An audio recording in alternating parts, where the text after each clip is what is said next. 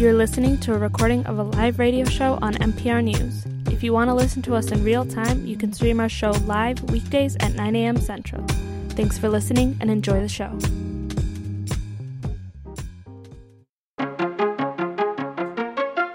This is NPR News. I'm Stephanie Curtis, filling in for Carrie Miller. Special counsel Robert Mueller's nearly 2-year-long investigation concluded on Friday. Attorney General William Barr sent a summary of the report to Congress yesterday.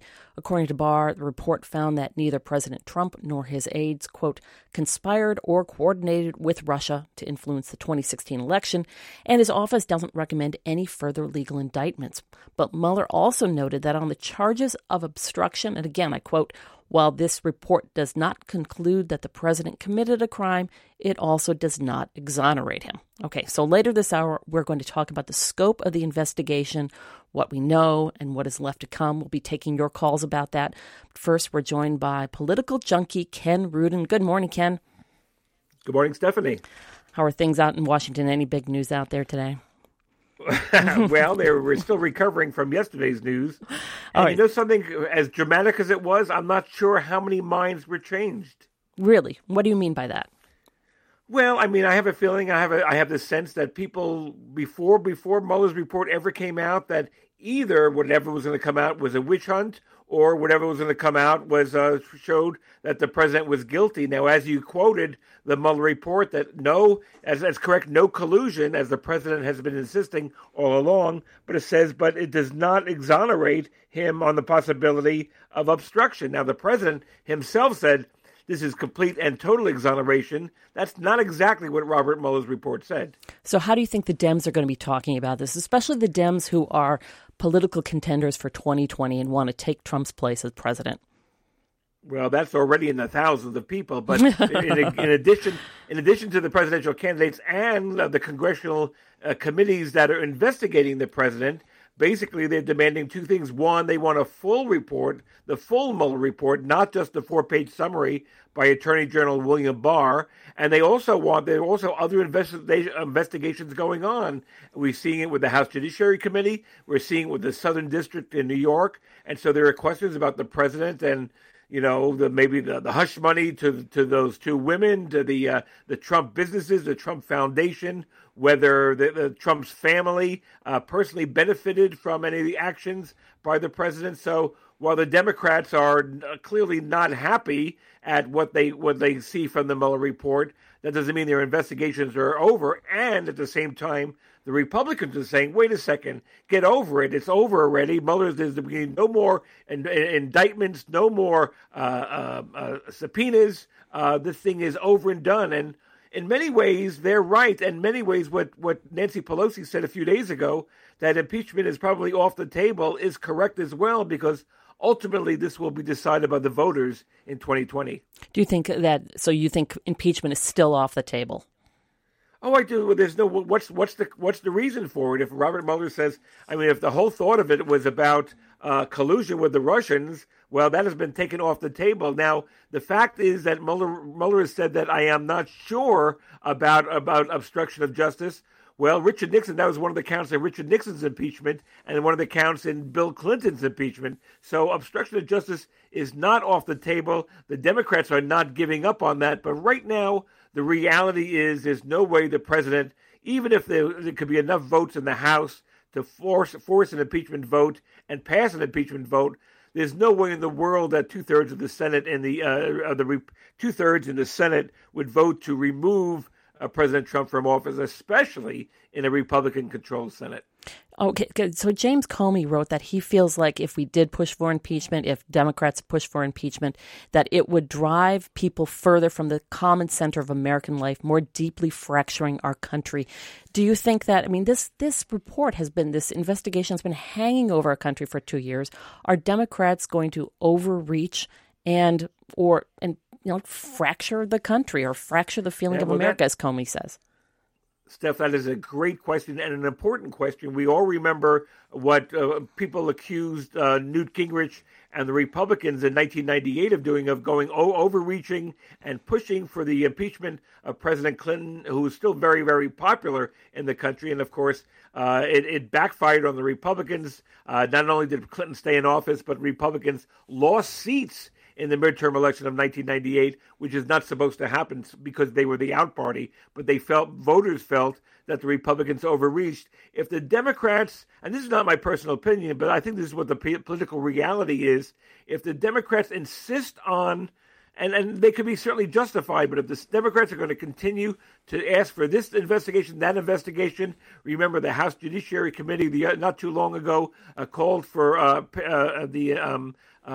papers and documents from 81 individuals. The Republicans could very well make this look like it's a fishing hunt, it's a fishing expedition, and when Robert Mueller basically settled the issue. So basically, it's going to be who can convince the American people what side is right. Can Donald Trump and the Republicans say this is Democratic overreach, that they're pulling at straws, there's really no there, or the Democrats will make the argument that there's much more there, and we need to find the truth. Both sides will have the big megaphones at their disposal. We'll see who's listening to whom. All right, we were going to be talking about the Barr letter and the Mueller report later on in the hour, but let's let Ken move on to some other stuff that I want to talk about. So last Monday at a CNN town hall, Elizabeth Warren said that she supports replacing the Electoral College with the popular vote, and people went crazy. They just applauded. Her audience loved it. It's not a new idea, but do you think it's gaining steam beyond like Elizabeth Warren's town hall audience? Well, look, it gained steam the moment Donald Trump was elected president in 2016 with 3 million fewer voters than Hillary Clinton received. Of course, that was a big argument with when George W. Bush was elected with fewer votes than Al Gore in 2000. And the late Birch Bayh, the liberal Indiana senator who died a couple of weeks ago, he had been pushing for the elimination of the Electoral College back in the 1970s. When there wasn't the kind of issue it is today. But definitely the Democrats feel that they have the momentum on their side. The problem is that the Senate is not going to pass a constitutional amendment. The Republican Senate certainly is not going to pass a constitutional amendment getting rid of the Electoral College when it's a Republican Senate, and clearly the last two Republicans elected president, Bush and Trump, benefited by the Electoral College because they lost the popular vote. So it's not happening. It's been an issue that's been around forever. Democrats feel it more than ever before. But, it'll definitely, as Elizabeth Warren learned, it'll bring crowds to their feet. Many candidates support that, but whether it would get through a Senate, that is completely unlikely. And plus the fact that you need 3/4 of the states to pass a constitutional amendment, it's not happening anytime soon. But it is a very popular issue on the Democratic side. Okay. So as Warren and others are trying to differentiate themselves from the dozens of other Democratic candidates, the DNC has come up with a key requirement to earning a spot in their debates.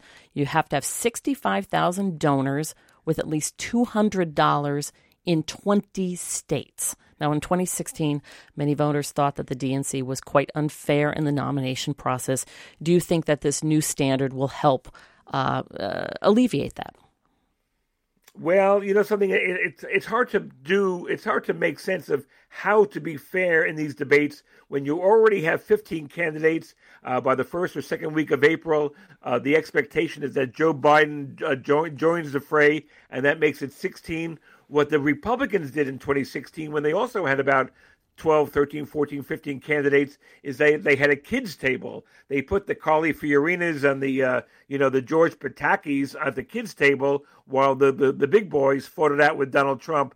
That didn't seem fair either. I guess there has to be kind of a standard for Democrats to get in the debate. Just because you're an announced candidate doesn't mean he or she should be included in that debate, because you have to have some kind of order. Otherwise, it would be just getting so insane. But But that's not, what you point out about 2016. This is what Bernie Sanders supporters said at the time, and still say that the DNC was rigged in favor of Hillary Clinton. It's supposed to be a small D Democratic Party, and it wasn't in 2016. I think calling for a certain amount of either support in the polls or the amount of donors offering money is not a terrible way of separating the grown-ups from the kids. When do you think Biden is going to declare, and when do you think he's going to declare? Well, for the longest time I was saying no. For people I know who know him well say it's all but a certainty that the answer is yes. They're talking about the first or second week in April, which is not long from now. Look, he's 76 years old. He'll be 77. He'll almost be 78 after his election. And he has a lot of, blemishes on his record that may have been popular back then, but less so now. The fact that he criticized Anita Hill during the Clarence Thomas hearings. He talked about stopping busing in the 1970s. He was on the wrong side of many issues that are very popular with the Democratic left today, but less popular back then. And he's also saying very nice things about Republicans. He called Vice President Pence a decent guy the other day, and other Democrats took after him for that, saying, you don't have to be nice all the time. a lot of us Democrats are very angry. But there's also a debate in the Democratic Party, and it's a desperate debate almost, who can defeat Donald Trump. And there are polls that show that Joe Biden is among those who could defeat him. Now, it's popular. He does well in the polls because he's so well known. And the question is whether the politics of Joe Biden, which were very popular back in the day, remain popular in 2019 and 2020. And we'll see once the debates start. But right now, he's not the 600-pound, 800-pound elephant in the room, but he's clearly one of the leaders going into the election. If he did declare at the same time, also saying who his vice presidential running mate would be, is that the first time someone's done that? Or how often do people declare at the same time, here's the package deal? It's rare. We do know that in 1976, Ronald Reagan picked Richard Schweiker, the senator from Pennsylvania, as his running mate to try to win delegates away from President Ford from Pennsylvania. It didn't work.